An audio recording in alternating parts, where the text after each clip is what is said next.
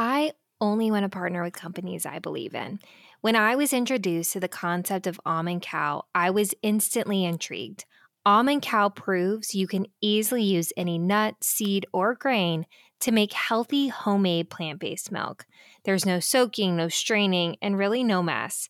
For me, I love to make almond milk. It's so smooth and I save so much money. And bonus, I don't have to lug a heavy gallon home with me. I can make it with their simple and easy to use machine at home. Do I have you intrigued? For listeners of the Your Good News podcast, Almond Cow is offering a special code for you that gives you $25 off your purchase of $200 or more. You can shop at almondcow.co, that's co, not com, and use Your Good News at checkout. For more information, head to the show notes for a clickable link. Hi, and welcome to the Your Good News podcast with me, your host, Catherine Getty. Each Thursday, I'll give you the scoop on the good news coming out of Washington and how you can get involved with this thing called democracy. Welcome back to another episode of the Your Good News podcast. Congress is out for the next couple weeks for the July 4th recess. They'll be back in their districts working, and I wanted to take a moment to dive into a piece of Washington that we maybe talk a little bit about, or you've seen in the news, or you've seen in popular culture, and dig in it deeper. You've likely heard the term lobbying before, or lobbyist. You've seen it represented, like I said, in a number of shows, House of Cards, Veep, or maybe even the movie Thank You for Smoking. And those aren't always the best representation of what lobbying or lobbyist is. So I want to take some time today to discuss what is lobbying, what is it not, and I'm going to say at the outset, I am a lobbyist. I'm a registered lobbyist for my company, and I'm going to share a little bit of my why. So what is lobbying? The term lobbyist refers to an individual who engages in advocacy activities aimed at influencing decisions of government officials, particularly legislators. Lobbyists really work to shape public policy by providing information, expertise, persuasive arguments to policymakers. And where the origin of the word lobbyist come from goes back to the early 19th centuries in the US, where lobbyists would congregate in the lobbies of, may it be legislative chambers, hotels, waiting to meet with lawmakers and engage in conversations about pending legislation. And over time, the term lobbyist just stuck. And the practice of lobbying itself has a far longer history. Think back to ancient Rome or Greece. There's always people that are debating on the floor, and there's people that are sharing their insights.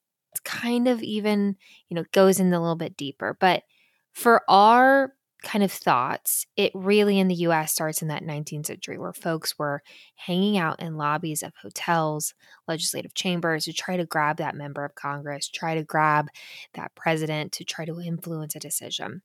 I'm going to transition though into what lobbying isn't, because I think, okay, we know a lobbyist is seeking to influence a decision, but is that on its face bad? I think what is bad is probably what we've seen in popular culture and this probably seeks to go a little bit further towards campaign finance, which campaign finance is completely separate than official action. But, people sometimes think that lobbying is you're paying for insert piece of legislation. And I will say that lobbying is far more regulated, far more transparent of you're reporting who you're talking to, when you're talking to them on a quarterly basis. You're also sharing who you're giving money to. May that be individual lobbyists or company PACs. It's way more transparent than I think it's given credit for. And I know it's really important that a practice or a job that I have is above board. And, I think lobbying is so much more than what you see in the TV. I'm spending a lot of time, and I guess I'm delving into why I do it. I spend a lot of time educating members, educating staff, talking about issues, sharing experiences of my company. And I think we should all want a policy to be well thought out. And so I think of lobbying as an opportunity to really share more about one perspective, but it's on staff and members to distill down, okay, I'm hearing from this person this, I'm hearing from this person maybe something completely different. Where in the middle can we create good policy? And I think that's the role of staff and members, but lobbyists need to bring to bear the ideas of many people. I'll also say, think about maybe a really good example is, disease research. So maybe like the American Cancer Society or a group like that. They have lobbyists that go on the Hill and talk about the patient perspective, talk about how policies are going to impact those patients. That's a good thing. That's important that members are thinking about that. And so, whatever the issue is, however we feel about it, I think we should want a mechanism by which people can go and share their grievances, share their successes, share things they want to get in the minds of members and staff as they're creating new policy, because not everyone lives in DC. I have the opportunity to live in DC, but not everyone is living in DC and breathing this and having someone that can go in and say, hey, think about insert issue and how it impacts maybe rail workers or maybe teachers, or maybe it's, this college students, whatever the issue is and whatever issues you're passionate about, there's likely someone on the Hill educating and engaging with members of Congress and their staff, because policy issues now are so much more complex than they've ever been.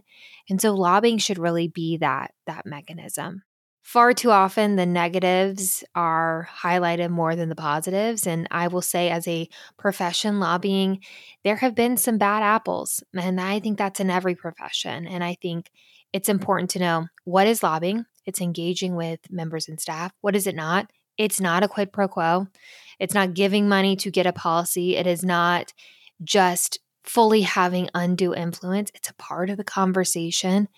And why I do it is I think it's important that we have people who are really passionate about, our government, our US government, and passionate about issues, sharing it and asking questions and saying, you know what, I don't know this, I'm going to come back. Or, hey, I was really thinking about this issue. Have you thought about it this way? It should be the start of a conversation. Lobbyists should start the conversation, and members and staff should decide what is best for policies. I hope this little primer on lobbying, it's helpful. Let me know. I'm on Instagram. My handle is @KatherineGetty. I want to dive into issues that are important to you. Next week, we're going to talk about the 4th of July holiday and what it means. I think it's something that I hope people really enjoy and have a safe holiday.